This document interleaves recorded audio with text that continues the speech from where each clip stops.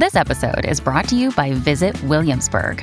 In Williamsburg, Virginia, there's never too much of a good thing. Whether you're a foodie, a golfer, a history buff, a shopaholic, an outdoor enthusiast, or a thrill seeker, you'll find what you came for here and more. So ask yourself, what is it you want? Discover Williamsburg and plan your trip at visitwilliamsburg.com. This episode is brought to you by Shopify. Forget the frustration of picking commerce platforms when you switch your business to Shopify, the global commerce platform that supercharges your selling wherever you sell. With Shopify, you'll harness the same intuitive features, trusted apps, and powerful analytics used by the world's leading brands. Sign up today for your $1 per month trial period at shopify.com/tech, all lowercase. That's shopify.com/tech.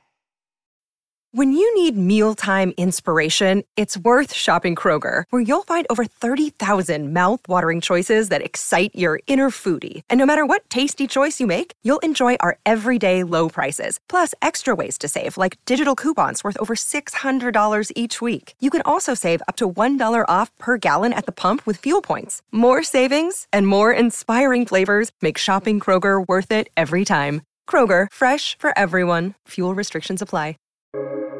Welcome to the New Books Network. Hi, everyone. Welcome back to the New Books Network, the Science, Technology, and Society podcast. Today, I'm here with Jennifer Peterson. Jennifer Peterson is Associate Professor of Communication and Director of the Graduate Certificate in Science and Technology Studies at the University of Southern California. Before arriving at USC, she worked at the University of Virginia, where she was an affiliate with the Department of Women, Gender, and Sexuality. She is the former Annenberg and Wallace Annenberg Fellow in Communication at the Center for Advanced Studies in Behavioral Sciences at Stanford University.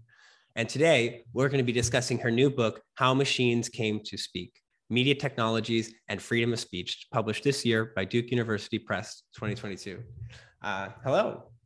Hi, thanks for having me. It's so great.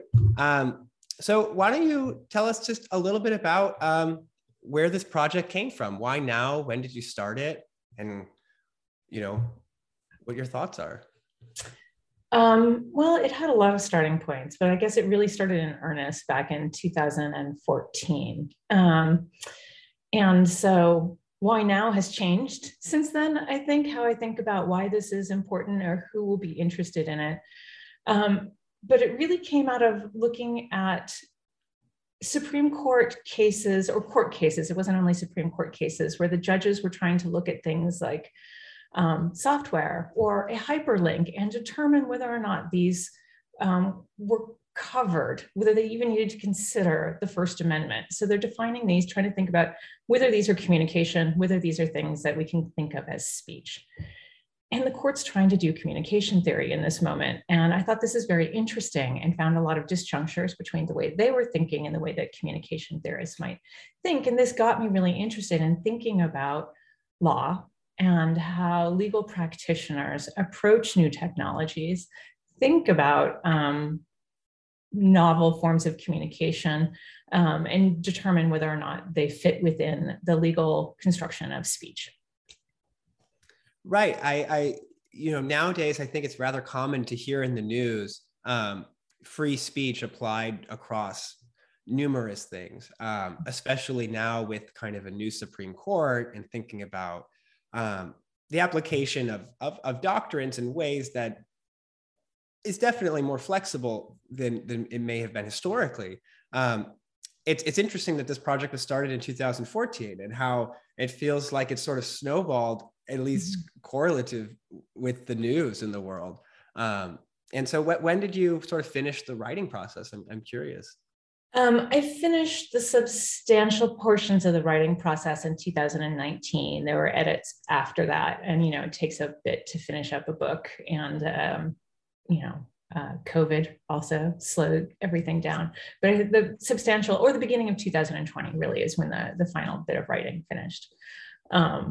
But I think one of the things that I've been thinking about with the book related to a lot of the conversations, the political conversations around free speech that talk about the ways in which, say, maybe free speech has been weaponized or taken over by the right or abandoned by the left, is that this kind of framing, while there's some truth in it, and it does describe some, very real political campaigns, especially since the 1960s in certain conservative movements, but it misses out another aspect of what's been going on, which is that the very terrain of what speech means has actually changed quite a bit, especially since the 1960s.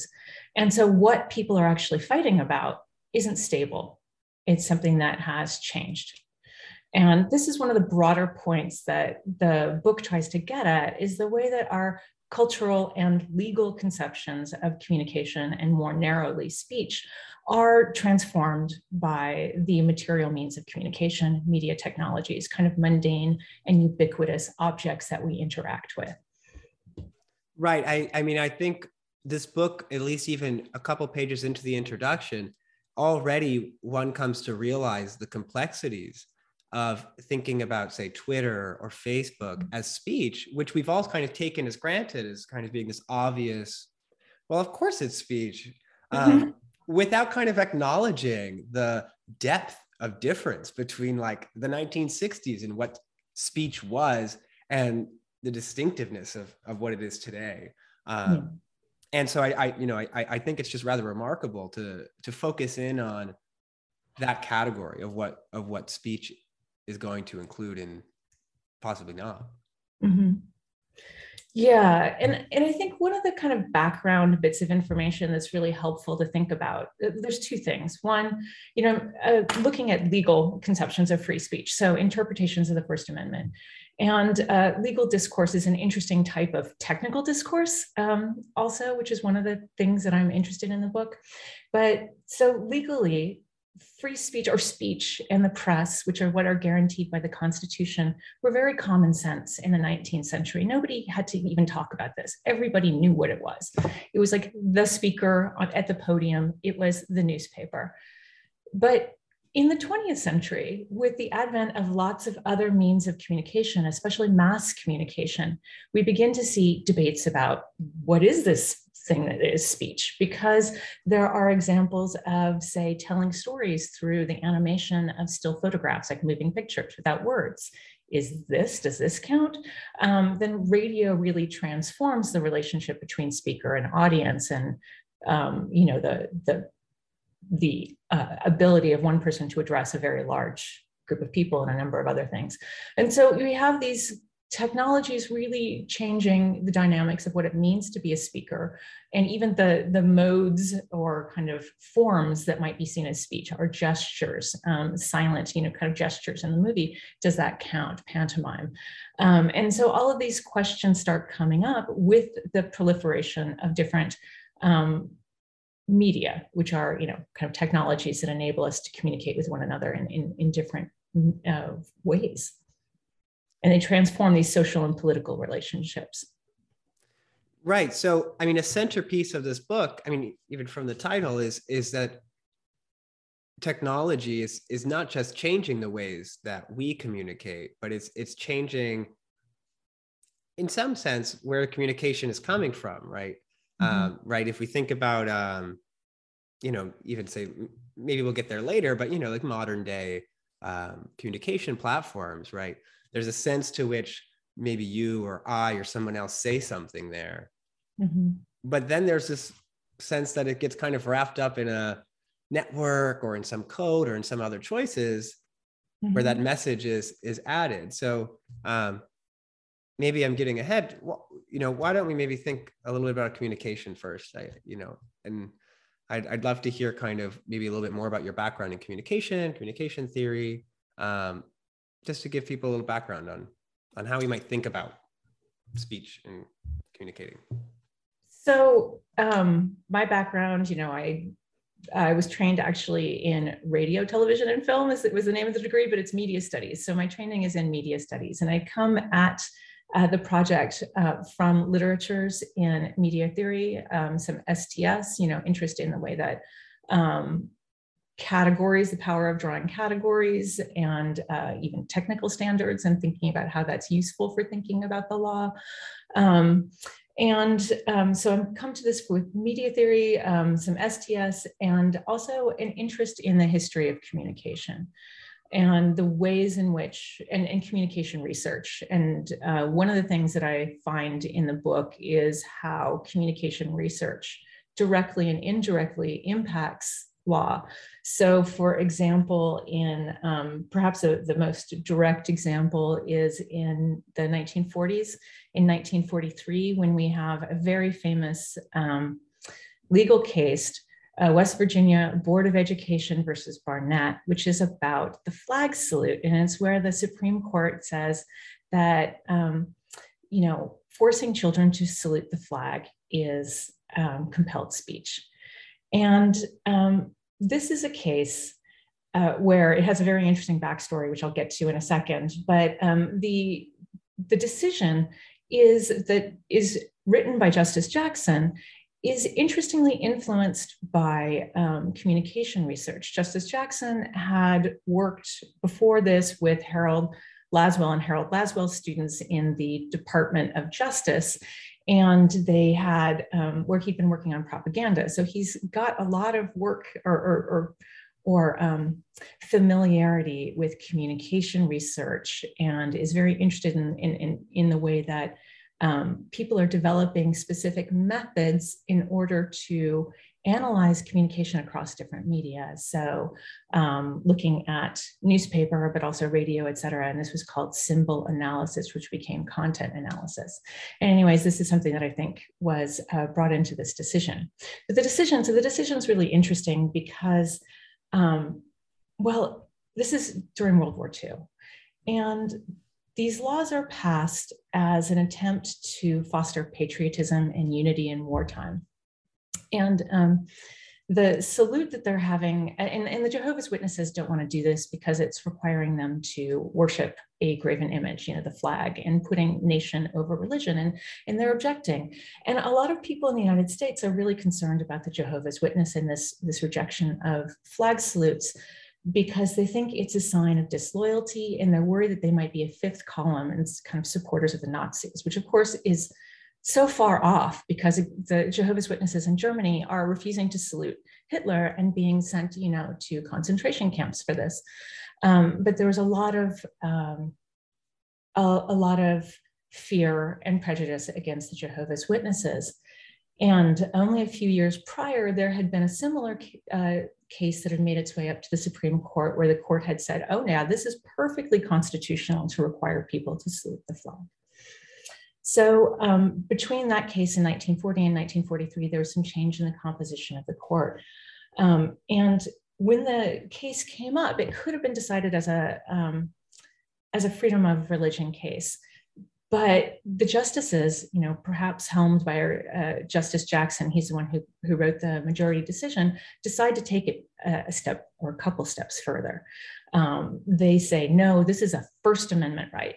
And that it is, that saluting the flag is an utterance, right? This gesture, and there's two different gestures involved here. The original salute, interestingly, is the Bellamy salute, which looks a lot like the fascist salute. And this is the moment where they change the flag salute to the hand over the heart.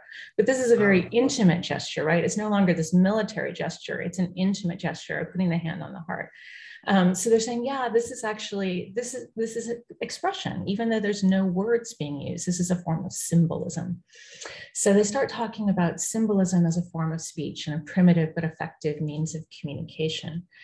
And so Justice Jackson says this is one of our freedoms, and that there's no way, this case is very important as a ringing endorsement for civil liberties in wartime. And it's very famous for saying that one of the things the Constitution says is that nobody can say what is orthodoxy in matters of political opinion, and that the government can't tell us how to kind of express faith either by words or by actions. And so we start talking about actions and attitudes as being part of what we're interested in freedom of speech. So this is all about, it's including things like gestures, the body, and attitude is somewhat affectual more than older terms like opinion and things like this, which are things that the court had been more interested in prior decades. So it's this very interesting kind of expansion of how they're understanding expression and the things that are important in public discourse. And, as he's talking about this and in the decision, I feel that there's in terms of the specific things that he's saying in the decision, there's some ways in which he's echoing communication research. Well, that's very fascinating. I think, there's a couple of really interesting, points in there from an STS perspective, right? There's a fascinating point about how just ideas around communication theory may have, gotten into the court's brains and sort of, gave them the kind of technical instrument to move forward this, somewhat, nowadays, I think we take it very much for granted. Idea, right? We take for granted that our actions are symbolic and are communicative.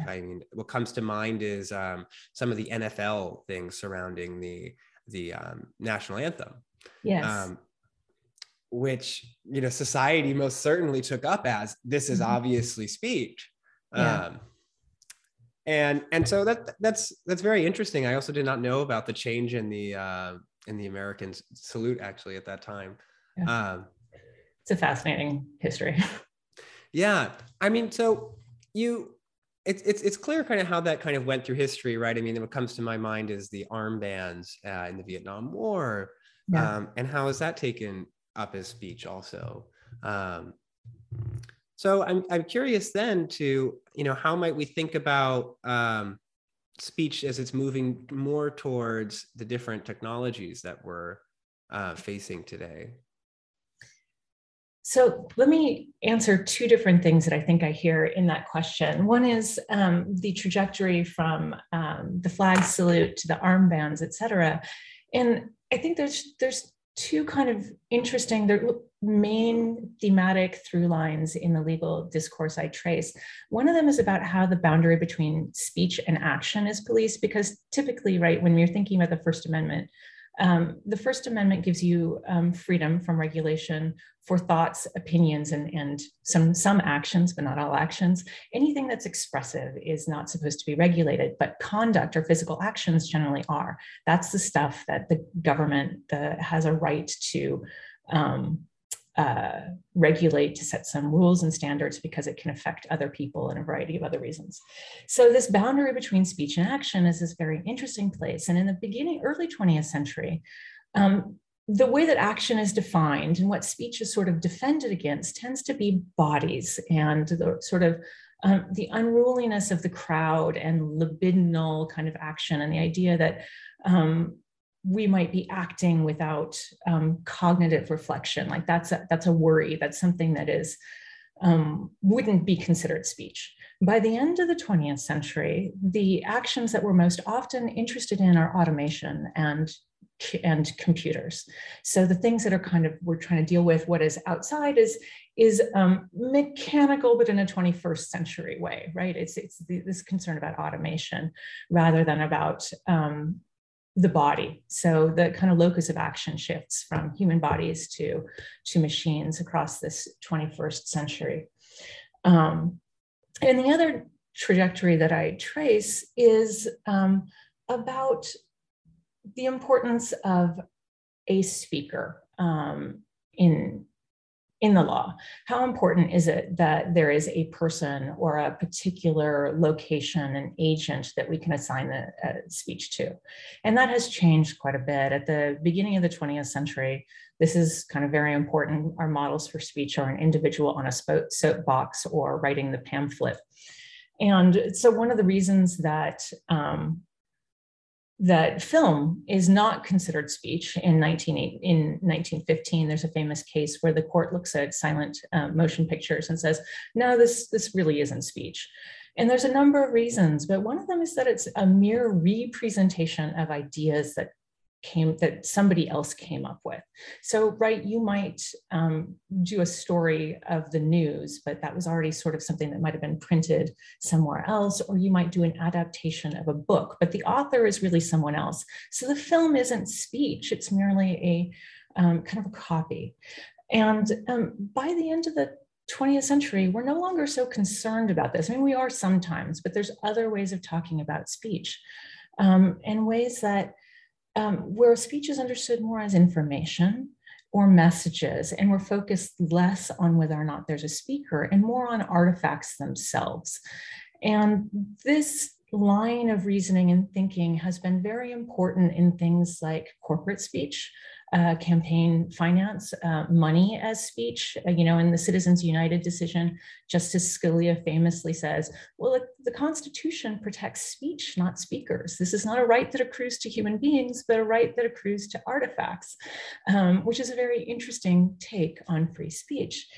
And one of the really important cases where this happens is in First National Bank versus Bellotti, which is one of the first corporate speech cases. And in this case, so a bank in Boston had wanted to create a commercial that weighed in on a Massachusetts law that was about, I think, tax law. And it was there was a Massachusetts law that prevented electioneering unless there was with a few small exceptions, and the bank didn't fit within these. And so the bank was not allowed to do this, and they took this to court with the help of organized political legal organization, and it came up to the Supreme Court. And at this moment, and the lower court had said, well, this doesn't count because corporations don't have First Amendment rights. And the Supreme Court, and decision that was penned by Justice Powell, says that this is the wrong question. The question isn't about whether corporations have speech rights. The question is whether speech itself is being infringed.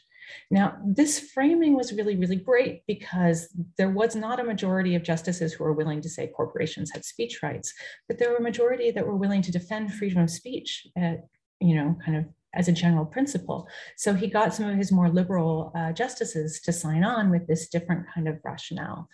And this has become an important touchstone. It has become later, actually, the precedent that showed that corporations did have free speech rights, even though he was explicitly using a rhetoric that avoided that normative rationale. Yeah. So, I mean, what immediately, comes to my mind hearing this sort of fascinating shift that I think raises a bunch of questions. In STS, we might, mention Haraway and think about how, the view from nowhere. But what's interesting I'm hearing is this kind of shift about this artifact of the speech from nowhere. When, most of us, I think, at least in kind of critical studies, oftentimes would just say, stop the conversation, really, at saying speech comes from a speaker, kind of period. Yeah. And so it's interesting to think about how the shift in courts, went from this kind of agreed position that speech comes from speakers, rights apply to people who speak, to, well, maybe we have to expand it to the artifacts. Maybe we have to consider just speech thrown out into the world and protect that little bubble of speech that's going out. And so how do you see this trend now being applied today? Is it shifting? Is it being expanded? Is it being overly done? This is so interesting because right now I'm going to say there's two, but there's more than two. There's two main kind of ways that judges or justices can approach speech in their decisions, like whether or not something counts, or for First Amendment purposes.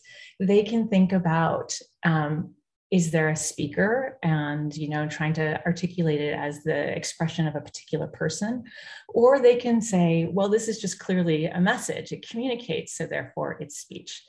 And we tend to see in a lot of kind of corporate cases them going for the latter. So like money is speech is sort of kind of falls in that, well, it expresses something or it's used in these expressive ways. And for example, things like there's a database that was protecting, that had information about patients and what prescriptions they were taking. And there was I think it was some state passed a law trying to protect the privacy of these patients. And the court said no, that this was a violation of free speech. And it was complicated. There was a little bit of the pharmaceutical agencies as speakers, but there was also the sense that this was information and it wanted to be free in a sense, or it was speech and we couldn't kind of curtail it. So this is one direction we can go, and it is one direction that the court has gone in a number of cases involving corporate speech, money, expanding free speech in these areas. In contrast, right now, what we're seeing with really interesting cases involving new communication technology, you're talking about Twitter and things like this, what we're seeing when they look at something like, say, a search result, which is the product of a search engine, but also the actual web pages and the content of the web pages, the many authors out there on the internet, and also the many judgments of other people who link to these pages and evaluate them in a bunch of different ways, which become data points for Google's ranking system or whatever search engine's ranking system. So this is really very distributed speech, right? So, but when the court looks at these, they have to date really kind of looked for a particular speaker. So they say that search results are speech, but they are Google's speech. And that is because there are programmers who write the algorithms, and Google has a particular set of priorities and goals. So the corporation or the people working for the corporation are kind of old-fashioned authors. So it's quite interesting that in this case of arguably very distributed and really complex speech, they're going back to looking for, is there a person and do they have some kind of rights? And so you have both an artificial person, Google, and the actual people working for Google as the different locations that a lot of legal cases are going to in order to articulate search results as speech. That's fascinating. That makes me think of an architect, right? Like if an architect goes out and builds a house, is that an act of speech? And it's an interesting question, especially because, given what we know about Google, we know, and at least I personally kind of know what it's like to engineer software.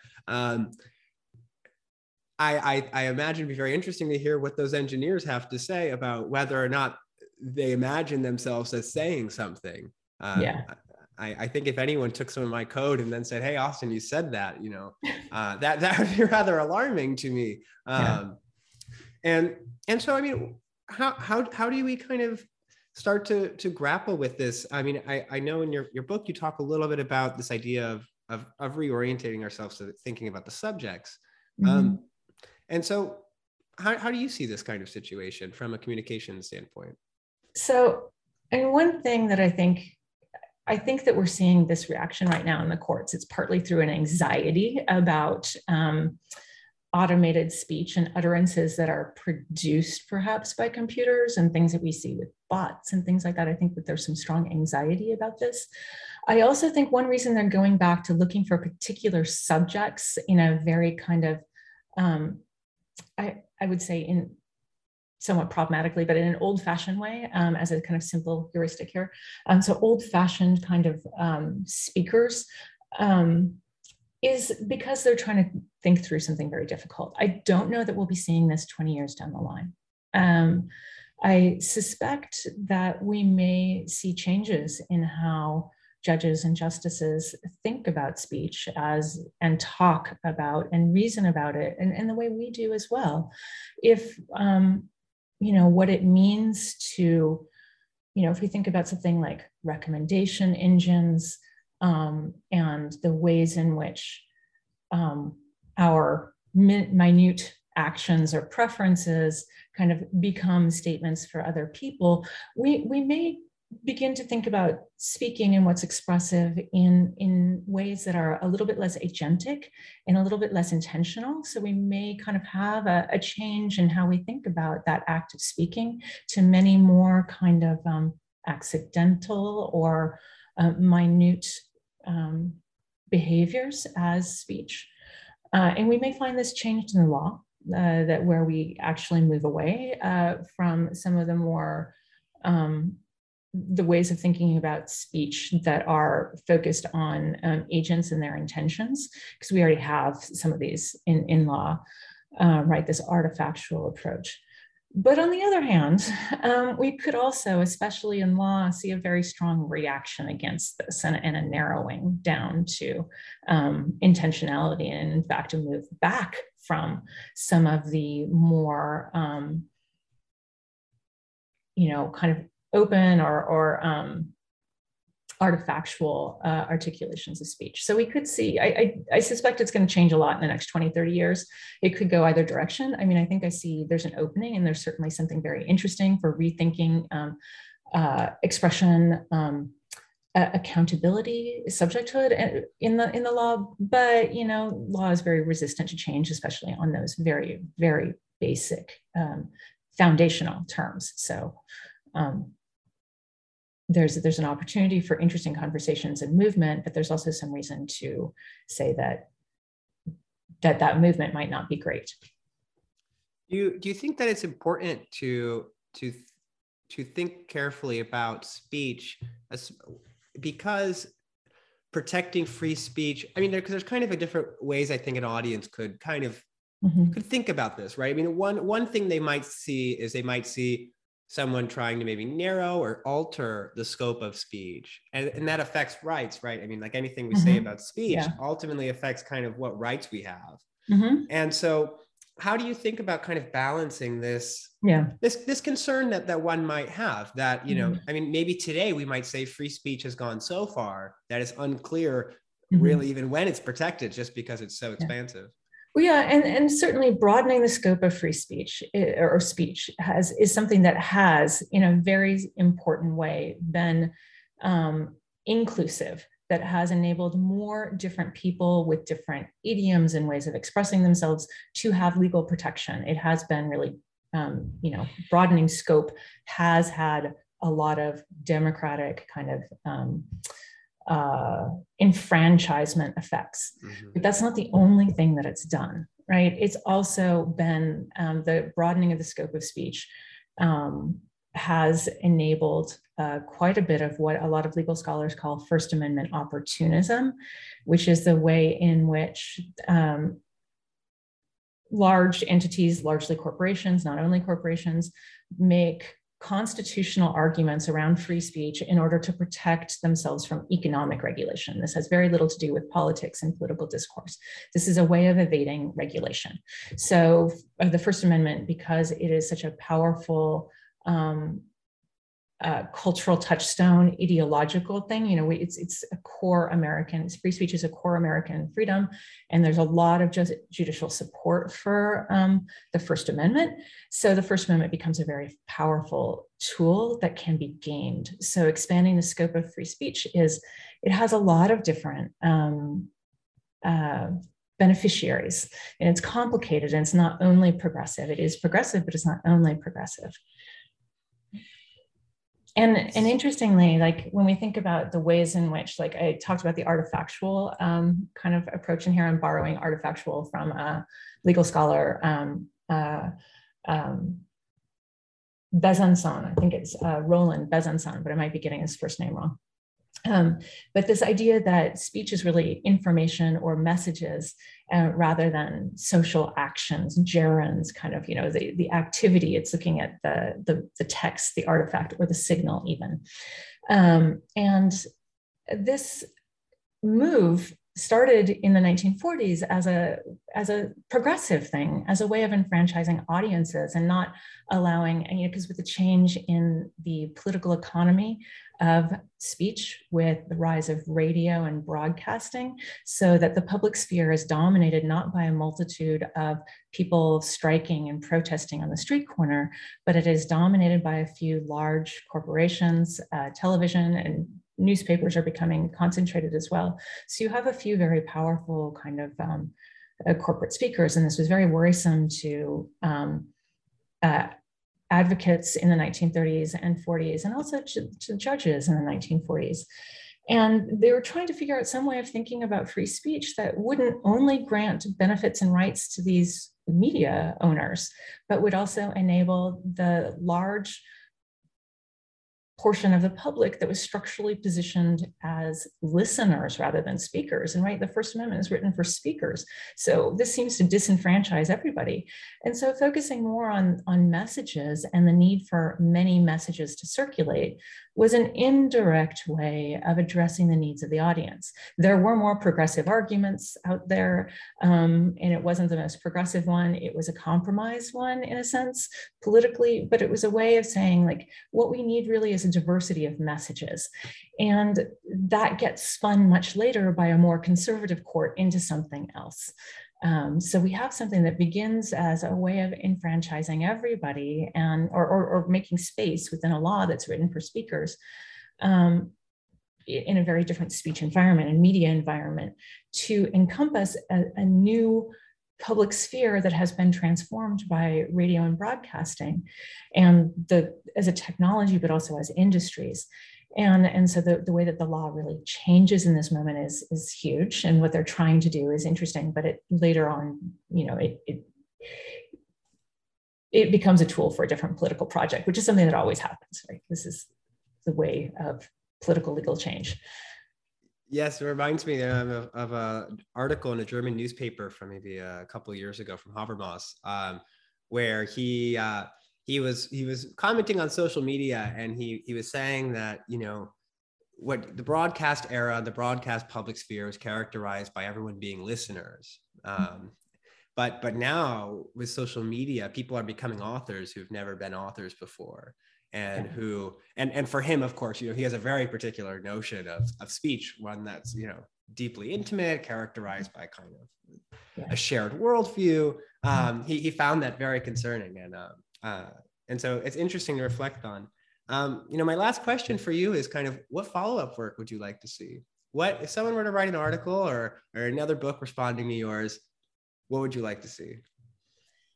So there's a couple of things I'd like to see. I guess I feel like one of the things that I hope to point out in the book is that as we think about new technologies, but not only new technologies in the next, 20 years more, whatever, new free speech fights in the court, new cases where important political issues are being debated, where the status of new technologies or new uses of technologies are being debated, is that we really think carefully about this definition, how the courts are defining speech, because this is something that's not well defined in law or legal literature.